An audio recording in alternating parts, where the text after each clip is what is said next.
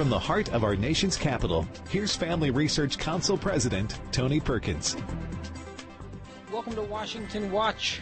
My name is Joseph Backholm, sitting in for Tony today. I am a Senior Fellow for Biblical Worldview and Strategic Engagement at Family Research Council. It's my pleasure to be with you this Friday. Tony will be back with you on Monday, so do not fret.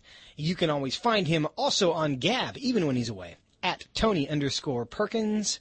You can download the Stand Firm app at the App Store and on Google Play. You can also connect with FRC by texting the word STAND to 67742 to get all the FRC updates sent directly to your phone. And your illustrious fill-in host got in trouble because I have plugged that before without also telling you the following: that message send varies, message and data rates may apply, reply stopped to cancel, help for help, and you can visit frc.org/text for terms and conditions and our privacy policy. Nobody likes lawyers. But there you go. You can also send text STAND to 67742. We have a great show for you as we send you off into the weekend. Just today, President Biden signed an executive order creating a commission on the Supreme Court. Is he getting ready to pack it? Is he laying the groundwork? We're going to talk about that a little later with Carrie Severino from the Judicial Crisis Network. We're going to also talk to the lawyer of the church in Alberta that has since been, this week was fenced off. Members of the church are not allowed in. They had previously jailed the pastor. That wasn't enough because the church continued to gather. Now they have a fence. We're going to talk to their lawyer. That's going to be a great conversation. And then at the end of today's program, we are going to, what's the word? We're going to fact check some bad theology from Georgia Senator Raphael Warnock. He had some things to say on Twitter about Easter that you should know about for a variety of reasons. And we're going to talk to our resident theologian, David Clausen, about that at the end of the hour. But to start off the program, an exclusive report from the Daily Signal this past week revealed how the U.S. Department of Defense is promoting resources from far-left authors as part of a program to combat extremism within the ranks of the military. Among those resources are the extremist files, ideologies, and hate maps produced by none other than, drumroll please, the Southern Poverty Law Center. Should this come as a surprise? Not really when you consider how House and Senate Democrats have endorsed the SPLC's Year in Hate report, which brands mainstream conservative and Christian nonprofits as hate groups and plots them on the map along with the KKK. Here's a couple of things that they had to say this week, members of Congress, about their Year in Hate report. The first one coming from Representative Jackie Speer from California. Let's listen to what she had to say. Congress must defeat the right-wing extremism and hatred that fueled this assault on our democracy. The Southern Poverty Law Center's Year in Hate and Extremism report gives us the context we need to act. And the assault on democracy she's referring to there is the events of January 6th at the Capitol, which, if they have their way, will live in infamy forever, and we shall ne'er forget that happened. Here's what Representative Ayanna Pressley from Massachusetts had to say about this as well. The data in this new report will guide and inform our policymaking, and it will prove invaluable as we work to address and root out the scourge of white supremacy and hate in our nation. Because that which gets measured gets done.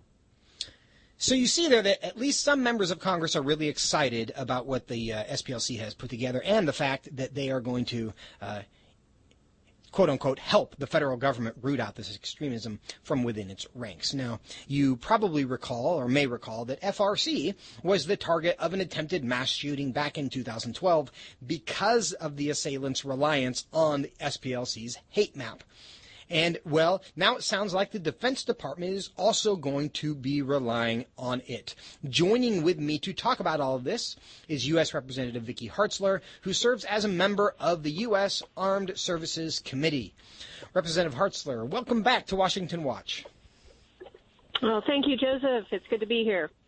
Well, you heard some of those comments at the start of our conversation. I want to get your take on the nature of this problem. We've heard in a couple of ways, committee hearings, now this report. seem wanting to identify extremism within the U.S. government, within the military. How big of a problem is this? Well, I don't think it's near the problem as they try to make it out. They're just trying to use this data basically to silence Christians and those that adhere to a biblical worldview.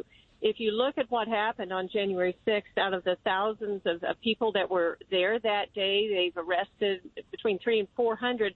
But of those, only 37 had any connection to the military, either active duty or veterans, and yet they go out and are saying that the large preponderance of the attackers were in our military, so we have to adjust extremism.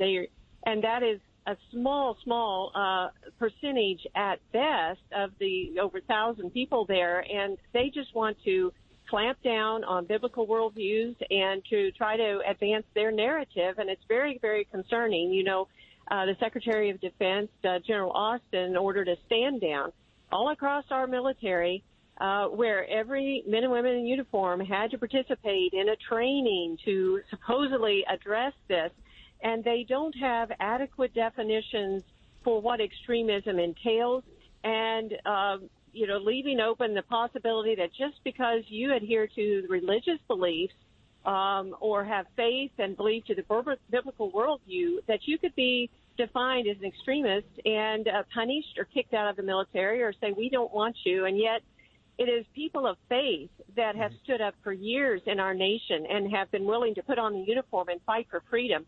And if we don't welcome them, heaven help our country. Well, I think there's a lot of data to suggest, from voting patterns to religious affiliation, that members of the military skew conservative, skew right compared to the general public. And how is this playing, this new emphasis within the military, how is rooting out extremism, how is that sitting with members of the military who may see this as efforts by the administration to target their beliefs?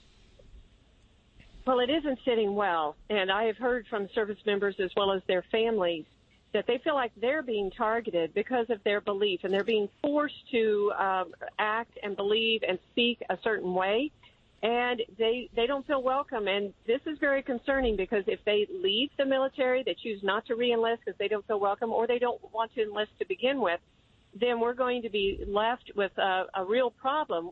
We have an all-volunteer military, and like I said, and you have said, those with those traditional values are the ones that are willing to lay down their life for their fellow man, willing to give that service, that sacrifice. We need them going into the military, and we should not be, shoving them away or trying to re-educate them in the pattern of the liberals in this country. Well, I think you're exactly right about that. This is not a way to generate goodwill amongst those who have already volunteered to serve their country in this way by in any way communicating to them that their belief systems are somehow disfavored or problematic from the view of the administration. Now, we would all agree on some level that we don't want, quote-unquote extremism. And the problem is that we have a hard time defining what that is, and it's not clearly defined. Now, Department of Homeland Security tracks those things as well, probably in a better way than the SPLC does. Yet, there's this insistence that we want to partner with, we want to get advice from SPLC. Why is that when there are other entities that are much less problematic that could provide helpful information? Because I don't believe that some of the Democrats want a unbiased opinion. They want to have some organization that they try to uphold as a champion for really determining who is extreme or not, that adheres to their beliefs, because they don't like that there are people that have religious beliefs according to the Bible on sexuality and on other issues, and it bothers them and they want to silence them. And so they reach out to SPLC and try to uphold them. In fact, I was part of an armed services hearing recently on extremism, and they had a witness there from the SPLC, and we asked questions about, their view of extremism. What does that mean when you have organizations like the Family Research Council, like other pro-family organizations that they have listed in past or currently on the hate maps, And they said, well, if it's not based on religion, they tried to tell us, it is just repeated patterns of discrimination, they kept saying, against certain groups like LGBTQ. Well, they didn't define what is discrimination. So basically, if you just adhere to a viewpoint that marriage should be between man and a woman, then they're going to label that as discriminatory, and they're going to, say that you're an extremist and a hate group. And that is just wrong. That is not what many Americans believe, and they shouldn't be upheld by the Department of Defense as an expert and used as a basis for their policies and how they conduct the military. And it's very concerning because I am focused on the readiness of our troops, be able to meet any threat, whether it be China or Russia or Iran. And there was a report this week from the Government Accountability Office that said our defense is not ready, that the levels have gone down.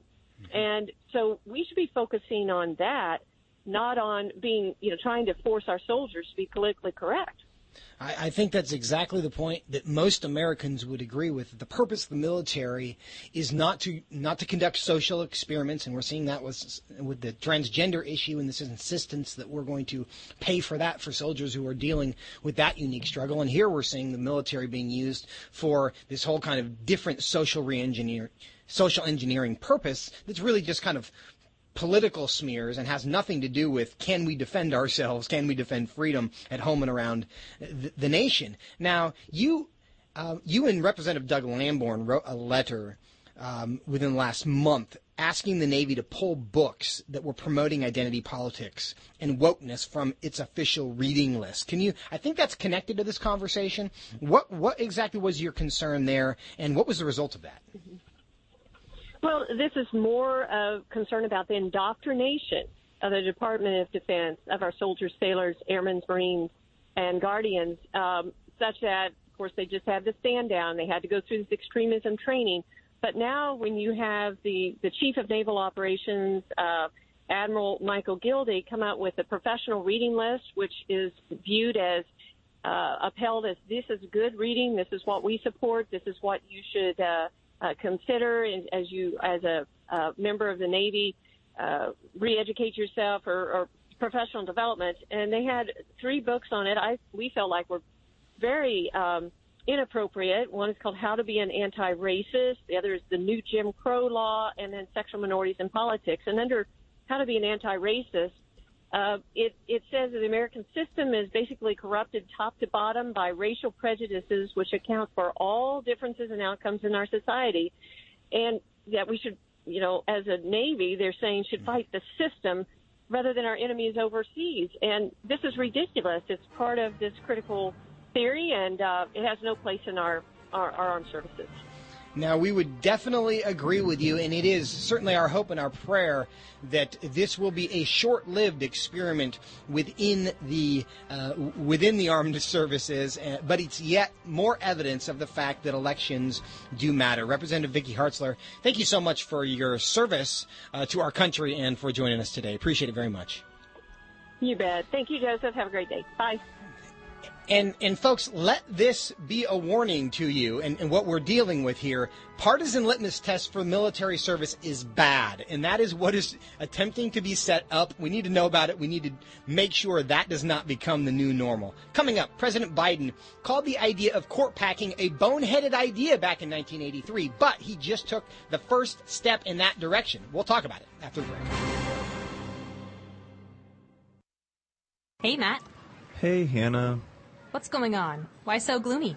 Well, I'm a little disappointed. I had a lot planned to do during the stay-at-home time, and I just didn't do it. Oh, yeah? What did you have planned that you didn't get to do? Well, I was actually hoping I would finally be able to get time to do a regular Bible reading routine, and I started a couple of times. I just didn't stick with it. Don't be too down on yourself. Starting a new routine can be hard, but one way to help is to join in with others and to have a good game plan. I think I have a good solution for you. Oh, yeah? Tony Perkins and FRC are doing a 2-year study in the Word. They have it all mapped out. When did they start? I would be so far behind. Oh, that's not a problem. You can literally jump in any time.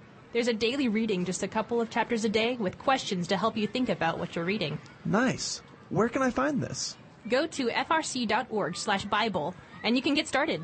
Where's that again? frc.org/Bible. Got it. Checking it out now. In our time, North Korea remains one of the world's most mysterious countries. Unfortunately, what we do know about North Korea indicates the country is also one of the world's worst abusers of human rights, including violations of religious freedom. The North Korean regime has engaged in an intense crackdown on religion for decades. Today, few religious believers remain, and those who do face grave danger. The secretive nature of the regime, nicknamed the Hermit Kingdom, makes it difficult for American leaders to address these human rights issues.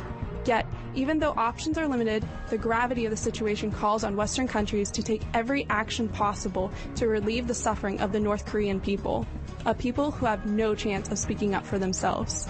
To learn more about this important issue, check out FRC's publication titled North Korea, the World's Foremost Violator of Religious Freedom.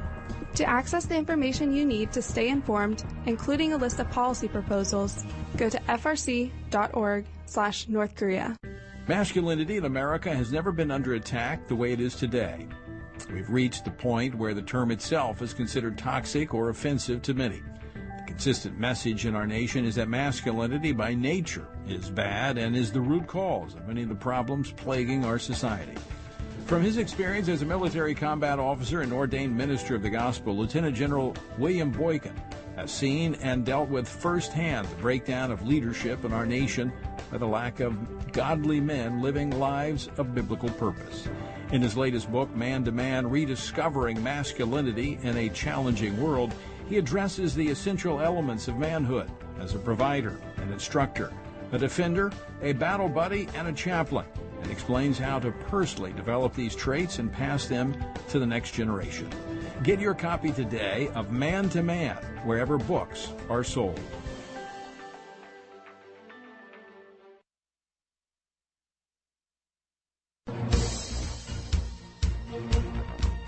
Welcome back to Washington Watch. Joseph back home sitting in for Tony today. One of the developments of this week, and I don't know if he did it on Friday, because Friday tends to be the day that you release things that you don't want people to talk about.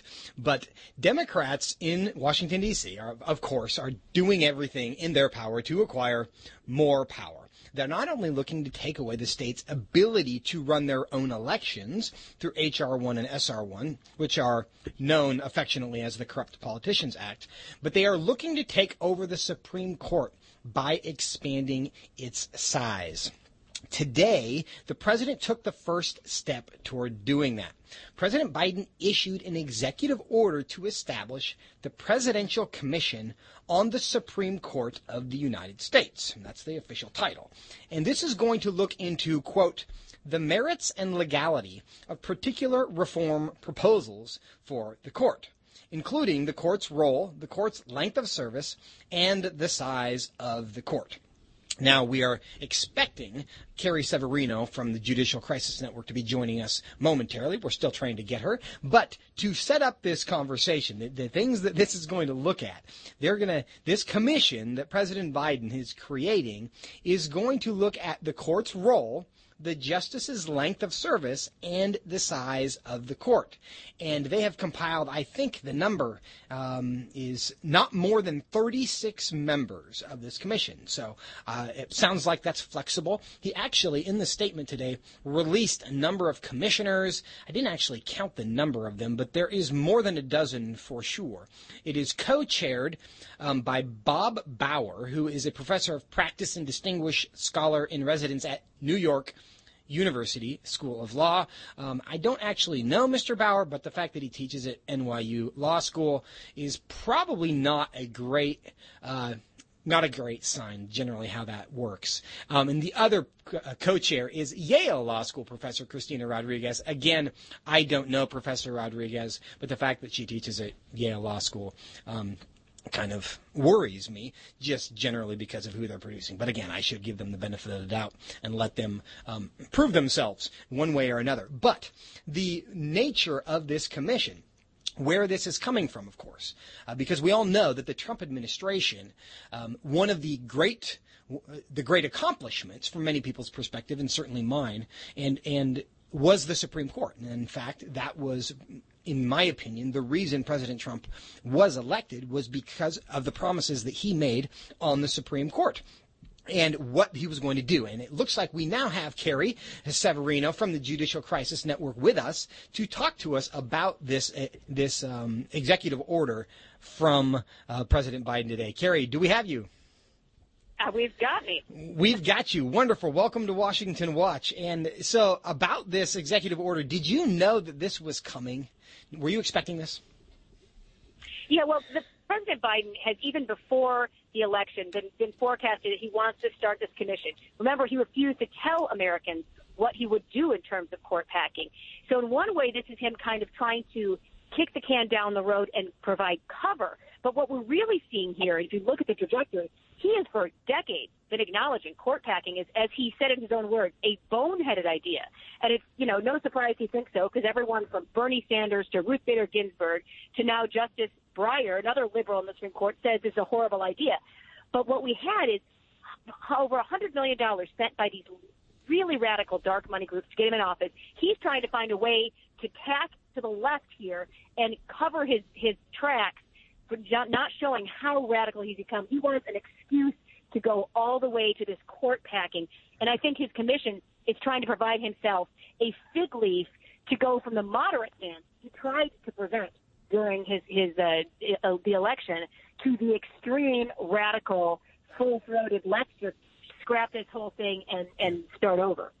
So do you think the answers to the questions are predetermined, or are they going to make a good faith attempt to answer questions objectively? Well, let me explain what this commission is. This is 36 people on the commission, right? And in looking at it, I can see about a handful who are even Republicans. So he likes to talk about this is a bipartisan commission. We're talking about 36 members of the commission. You got a handful of moderate Republicans thrown on there for, window dressing. It's no question in my mind what this commission is going to have. You got people like Lawrence Tribe, who since the 80s, he's the guy who invented the idea of borking Robert Bork. He's on the commission.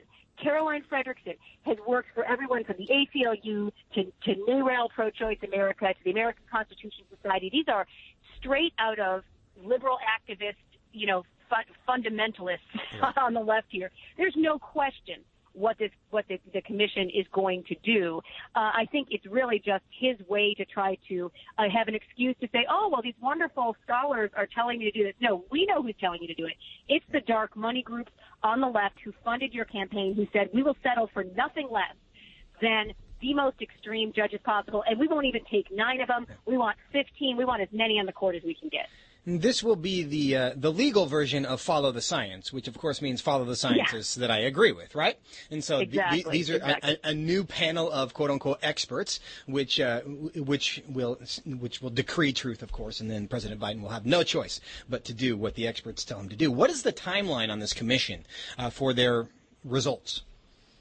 Well, they're supposed to come up with some results in 180 days. So I think they're hoping we all get distracted and forget what's going on here in the meantime. But believe me, they know that before they potentially lose control of the Senate, there is going to be a huge push and a movement, because you're already getting people talking about eliminating the filibuster, and that's one of the big agendas. They know they don't have 60 votes to pack the court, but they're hoping they can get 50. Yeah, well, but to make sure people understand the dominoes, this realistically can't happen without the filibuster being removed. Is that correct? That's right. Yeah, you're not going to. They have to do that first, and then this is a top target. I think they have to get it down so they can have 50 votes, and then have Vice President Harris as the tiebreaker, and then no holds barred. And then it's really just any liberal wish list can get done at that point. What do you see happening with all of this? What's your prediction? So I see the commission comes back and gives a result that gives the president, he'll just say, oh, look, a bipartisan group, again, a heavily, dramatically tilted bipartisan group says, let's move ahead with this. And he'll play moderate while doing the most aggressive thing to the left of Bernie Sanders, to the left of Ginsburg, that he can come up with, packing the court. And that would radicalize the court beyond what anything I can imagine. And that would be a real problem for a country where you want the court to be a check on making sure the Constitution is followed. That's right. Carrie Severino, Judicial Crisis Network, thank you so much for joining us today. Appreciate it very much. Speaking of abuse of power, we're going to go to Canada, and we're going to talk to the lawyer of a church that has just been shut down by the government after the break.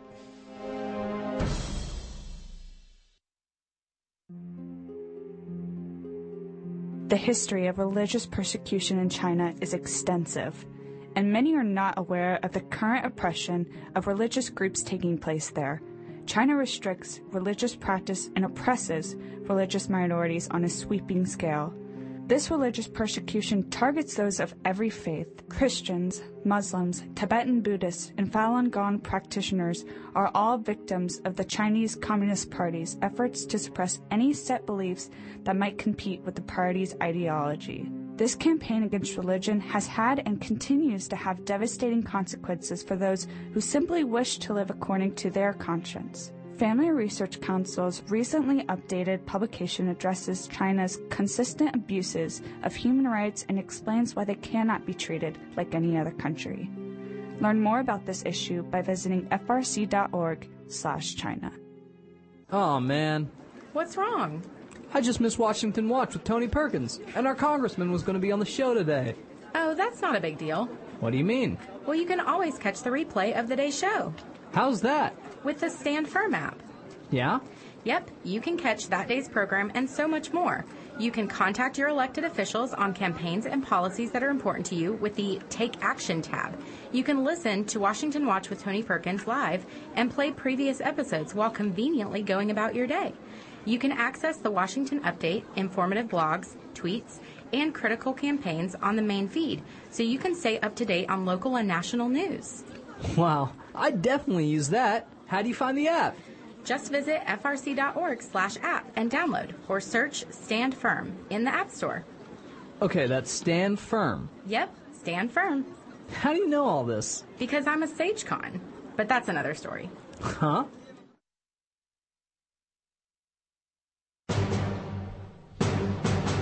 Welcome back to Washington Watch. Joseph Backholm sitting in for Tony today. Last Friday on the program, we highlighted how more and more churches are seeing their state and local governments lift limits and restrictions on their gatherings, either as a result of litigation or because of improving COVID trends. What we haven't seen, however, is what happened to one church in Canada, which was actually shut down this week by local health officials. It wasn't just shut down. They've actually put up a large fence around the church to keep the congregation out. What led to it? Well, with me now to talk about it is Jay Cameron, the litigation director at the Justice Center for Constitutional Freedoms, which is representing Grace Life Church in Edmonton. Jay, welcome to Washington Watch. Thanks so much for having me. Well, we want to know the story because this is, to a lot of us, shocking. What prompted this latest development that actually has a local government putting a fence around the church to make sure nobody's going in? There's no way to mince words here about it. There's no point. This is an aggressive escalation by government tyrants in Alberta, namely the public health officials and Premier Kenney, who have increasingly targeted anybody who defies these draconian public health orders.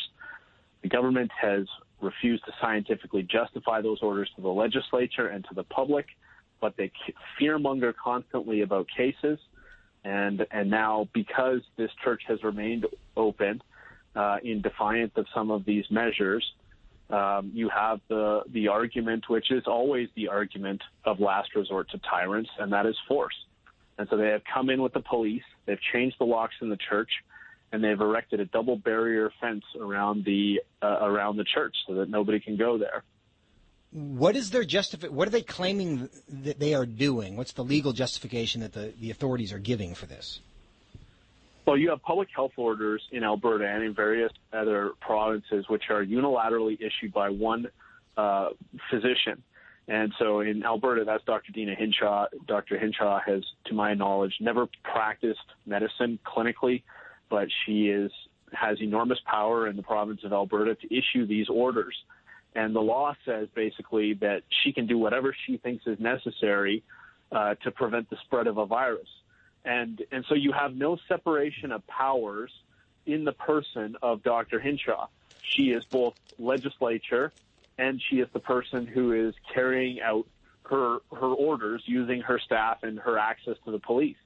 And so whatever she says, that's the law. And so if she says, you can't have church services or you have to meet outside, or this week we're doing 10% capacity and that's the law, then that becomes the law. And then there are, enormous fines for disobeying her. And so that is the basis for the measures that have been taken against Grace Life Church. It seems incredible to hear you tell that story. What's the response from the church legally and otherwise at this point? Well, the church has been charged, and the pastor spent over a month in jail because he was holding church services. And, the police come to the church and they harass the people holding church, and they film the parishioners, and ultimately speaking, they arrested the pastor, and he was held ostensibly because he had breached an undertaking not to hold church services, but he never agreed not to hold church services, and eventually he was released. But not until after, like I said, not until after he had spent all this time in jail. And so, it's the church says, well, here's the constitutional rights that are set out in Canada. We have a fundamental right of freedom of conscience and religion and peaceful assembly. Those rights and freedoms are supposed to be fundamental. They come out of the tradition in the United States primarily of inalienable rights. These rights come from God. That's what the church believes. And they are not prepared. They're not going to stop holding services because of a virus that 99.7% of people survive, and most of the people who get it don't even know they have it. You make a point that is so obvious to me. It's strange that we are that we're at this point. You may have seen the video of another Canadian pastor named Artur Pawlowski he's from Calgary, who got some notoriety online because he evicted some health authorities who had invaded a Passover service at his church. I don't know if you've seen that, but what is the to me, it was inspiring because he just said, go away, go away, go away, and eventually they went away. At what point, what's the posture? I know you're a lawyer and you have to give legal advice, but what should people be doing in the face of this kind of tyranny? I know Mr. Pawlowski. In fact, when I was a young lawyer, our office used to act for him because he was street preaching in the Calgary area. But, the answer to all tyrants, and again, there's no point in mincing words at this point in time with where things are in Canada. The answer to all tyrants is to stand up to them. And if you don't do that, you will be steamrolled. And people and society generally are a long ways from the idea of give me liberty or give me death, which was Patrick Henry's famous slogan in the United States. Now it's give me peace and give me security. Whatever it is, right? Give me the welfare state, give me the control of the government, give me, peace and safety. And that's all I want. Yep. Well, Jay Cameron, we are out of time. You can hear the music there. We are going to continue to check in on this story because it's alarming. It's concerning. We will be in prayer for you and the church, and thank you for standing up and giving them courage. Appreciate your time as well. Thank you. Thank you so much for having me. Take care. Coming up, we will be doing some theological fact-checking of Raphael Warnock after the break with David Clausen. Stay with us.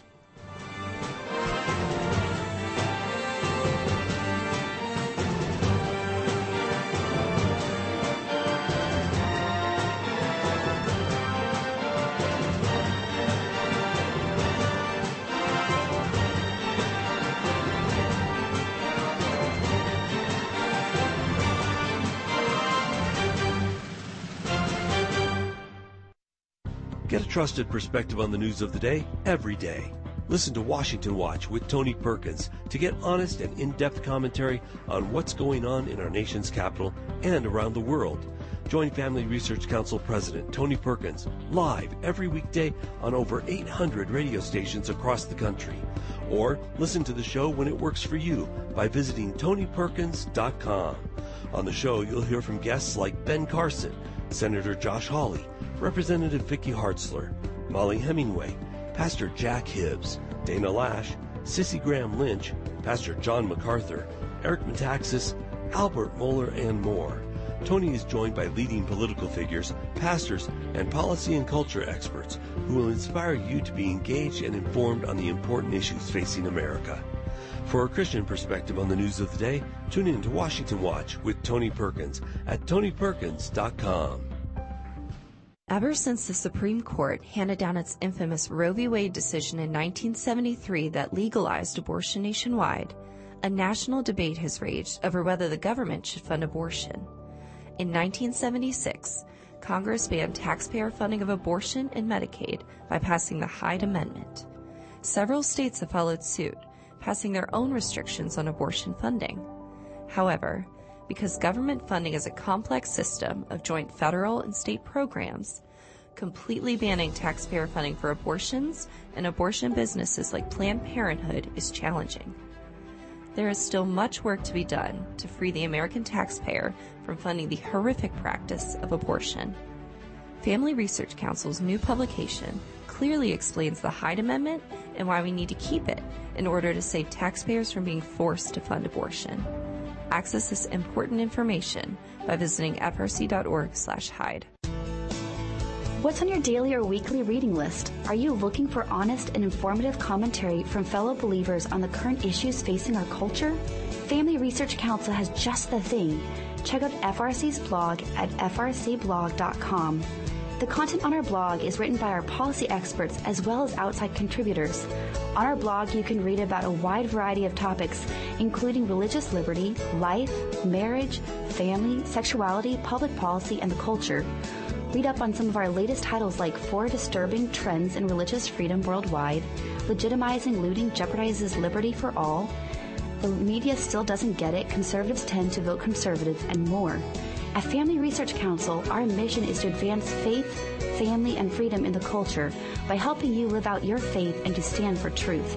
Our blog is here to help you do that. Stay informed and get the resources you need at frcblog.com.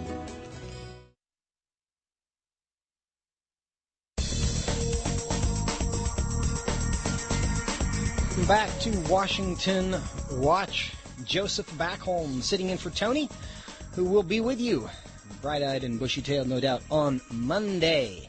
But as we send you into your weekend, to close out the week, I've enjoyed the end of Friday programs, my weekly conversation, which has turned into with David Clausen, who's the Director of Christian Ethics and Biblical Worldview at Family Research Council. Today's topic, though, was prompted by a since-deleted tweet by Senator Raphael Warnock of Georgia, who pushed this out to his followers on Easter Sunday, and I'll read this tweet to you. He said, quote, "The meaning of Easter is more transcendent than the resurrection of Jesus Christ. Whether you are Christian or not, through a commitment to helping others, we are able to save ourselves." End quote. That was his tweet. And David Clausen is here to talk about it. David, welcome back to the program. It's great to be with you again, Joseph. Thanks for having me. Well, Senator Warnock, when he ran last year, he made a lot of people kind of scratch their heads about the idea that he was campaigning as a pro-choice pastor, and those things seem like oxymorons to many of us. In light of this Easter tweet, does this provide some clarity to who he is and kind of where he's coming from theologically? Well, I think it absolutely does, Joseph, because if you look a little bit at Raphael Warnock's past, so obviously he's the pastor of a well-known church in Atlanta that was previously pastored by the Reverend Martin Luther King Jr. But the Reverend Warnock, for his seminary education, he went to Union Theological Seminary in New York City. Actually got 3 degrees from this school. One of the most theologically liberal denominations actually in the world, this seminary. They admit students who identify as pagan and really don't hold to any really tenet of biblical Christianity. So even when he was running as a pro-choice pastor, his theological liberalism was beginning to show. And now with this Easter tweet, Joseph, this is textbook theological liberalism. That's what's on display. That denies the resurrection, or it takes the power out of the resurrection and gets the gospel wrong. Yeah, I think that's an important point, and we're going to dig into some of that, and I want to let people know that this conversation, David wrote a blog about this subject called Thinking Biblically About the Resurrection and the Social Gospel, and you can find that at frcblog.com, frc.org/blog is where that is. So you can find that, and I commend it to you. But tell us, David, this idea, what are we to think of about his suggestion that there are some things more transcendent than the resurrection of Jesus? Is that true? Well, it's not, Joseph. It's not, period. The Reverend Warnock is wrong. And what he said is, he said the meaning of Easter is more transcendent than the resurrection of Jesus Christ. So what he's saying there is that Easter Sunday, which we just celebrated last weekend, there's something more superior, something more important, something more preeminent than the resurrection of Jesus Christ. Joseph, that's what Easter is all about, which is at the core of the Christian gospel.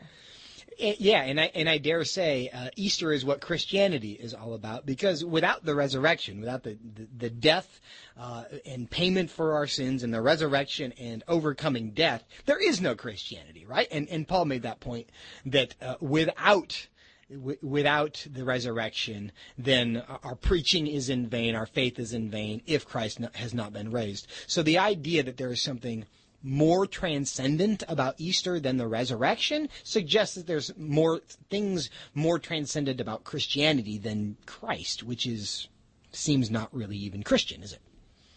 No, that's what he's implying. You just quoted 1 Corinthians 15:14. If you go 5 verses later in verse 19, Paul writes, "If in Christ we have hope in this life only, we are of all people most to be pitied." And so if the resurrection of Jesus Christ is not at the core of our faith, then what Paul's saying is those of us who follow Jesus, the world should feel sorry for us. Because if Jesus isn't resurrected, Joseph, you and I, we're still in our sins. We're not reconciled to God. We still owe a debt to God. We still have to bear that wrath. And moreover, if Jesus isn't resurrected, Jesus himself is a liar. Jesus said to his disciples he was going before them to prepare a place before them. So again, the Christian faith is centered around the gospel, which is the message that sinful people can be reconciled to a holy God. How are we reconciled to a holy God? By repenting of our sins and turning in faith to Jesus Christ. How can Jesus save us? Well, it's through his death, his resurrection, and ascension to the right hand of God. And so again, if you are minimizing the importance of the resurrection of Jesus, you really don't understand the message of the gospel, which is, again, how you and I are made right with a holy God. Yeah, and I think it's an important, just as a logical matter. One of the things that distinguishes Christianity from every other religion is that Muhammad, Buddha, Joseph Smith, Gandhi, whatever guru you think about, all of them died and stayed dead. They didn't claim to have raised from the dead. So the claim of a resurrection is indeed fantastic. And yes, on one level, it's difficult to comprehend to the human mind, right? Because people don't, when they die, they stay dead. They don't come back from the dead. But it is what distinguishes Christianity from everything else, the idea that our God is not dead. Our prophet is not dead. And of course, Jesus is more than a prophet. He is the Savior. But without the resurrection, Christianity is just another kind of self-help formula. It's another way of getting religious instructions, of ethical, moral teachings about how to be a good person, how to live a good life, and have a good family. And there's lots of advice on that. But Christianity includes advice on how to have a good life, but it has so much more than that, and fundamentally it is so much more than that. So it's an interesting debate about did the resurrection happen or not.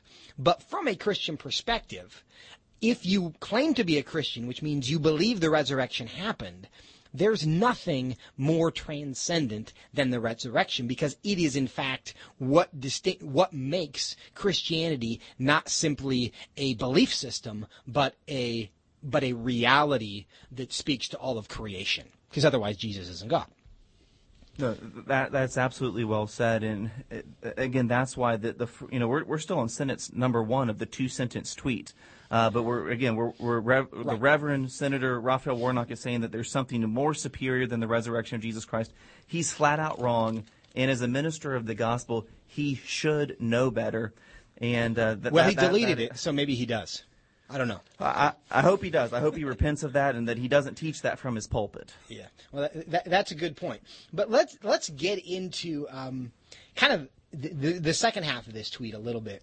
What he suggested was more transcendent than the resurrection, which is the idea that through a commitment to helping others, we are able to save ourselves. What do you think he's saying there? I think what he's saying right there, Joseph, is textbook theological liberalism. So about 100 years ago, at the turn of the previous century, you had mainline Protestant denominations kind of get embarrassed with the extraordinary things of the Christian faith. So they decided they wanted to get rid of the virgin birth of Christ. They didn't believe in the inspiration and authority of the Bible. They certainly didn't believe in the substitutionary atonement of Jesus. And they got rid of miracles, including the resurrection. And what did they replace it with? Well, they replaced it with a social gospel. This idea that through good works, through charity, through serving one another, that's a way that we can kind of bring God's kingdom here on earth. So this kind of, again, you saw the rise of the social gospel about 100 years ago, and that's just continued in these mainline Protestant denominations. And so I think that's exactly what you're seeing reflected in this second part of the Reverend's tweet, is this idea that that we can save ourselves. And Joseph, every verse in the New Testament speaks against that. Right. You mentioned that you watched his sermon from Easter. Is that correct? I did listen to part of it, yeah. Yeah, and what else did you pull from him theologically? Was it consistent with this? Was his tweet an outlier, or was that really a reflection of kind of who he is theologically? Yeah, to be fair to the Reverend, I did not listen to the whole sermon, but I did listen to part of it. And the parts I heard, Joseph, were what you would expect from a pastor in a church that's part of a mainline Protestant denomination. You heard a lot of self-help. You heard a lot of, reading of Scripture and then jumping to talking about political issues or cultural issues, as if that there was a thus saith the Lord on the issue of voting rights, which is something he explicitly brought up in his sermon. And so again, for an Easter sermon where we should be putting all the light on Jesus, all the light on the resurrection, at least the parts I heard, I think unfortunately he did miss the mark. Well, he's theologically, and I've heard him talk in other formats about liberation theology, and I think he's comfortable with that term being applied to him, that he is a liberationist theologian, or whatever the term is there, however you phrase that. What is that, and how does that relate to kind of what he said on Easter? Yeah, so the whole idea of liberation theology really came to prominence in the late 1960s, 1970s, especially in South America. But it began seeing the whole world. It's really a worldview. It's a way of seeing the world through the lens of the oppressed versus the oppressor. And so it identifies problems in the world, not necessarily primarily as personal sin, but through oppressive structures and systems. And so the solution actually isn't the gospel of Jesus Christ. The solution in liberation theology is political revolution. If we throw off those who are oppressing us, therefore we can find kind of a salvation in that way. So that's a little simplified, Joseph. But kind of the thrust behind liberation theology, it points to political revolution and throwing off those who are oppressors, which are usually those who have power. And I think one of the other things that liberation theology does, and the way it's distinct from Orthodox Christianity, is its identification of what the biggest problem is. Because in Scripture we see that the biggest problem on earth is sin, which starts in Genesis 3, our assertion that God is wrong about what he said in Genesis 1 and 2, and when sin entered the world, and sin entered us, and through Adam entered the world, and through Adam entered the rest of us, right?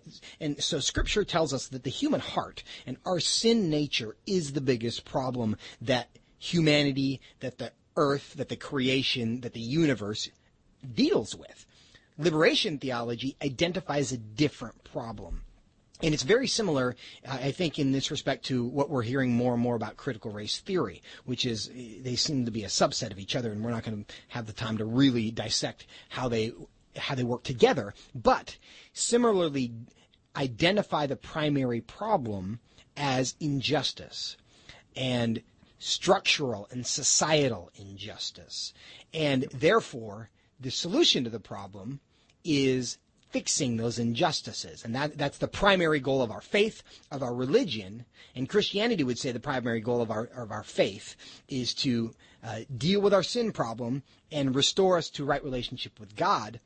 And liberation theology would say that what we need to do primarily is solve structural institutional injustices. Do you think that's a fair characterization of what liberation theology does?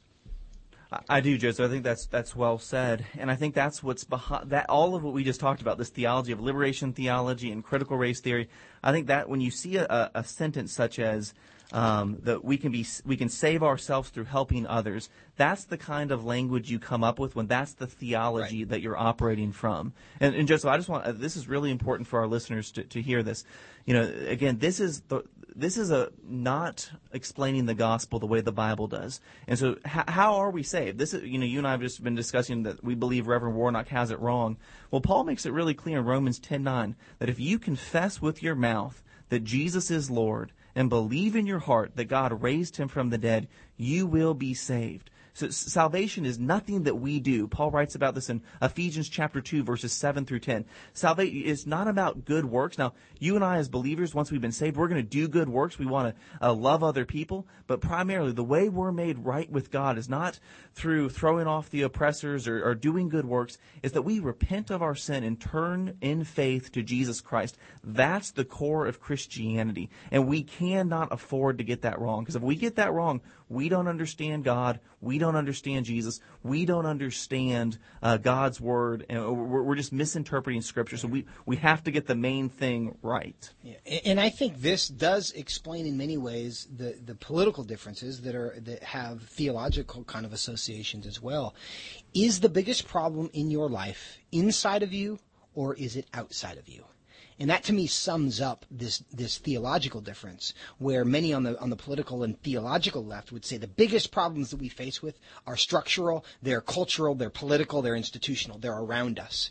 And I think on the more conservative perspective side, you would say the biggest problems in the world are inside of us. And if we fix the inside of every human heart, then the structures and societal institutions, they kind of fix themselves because the human heart has been fixed. Now, of course, we're not opposed to the second part of this. We're not opposed to helping each other, are we?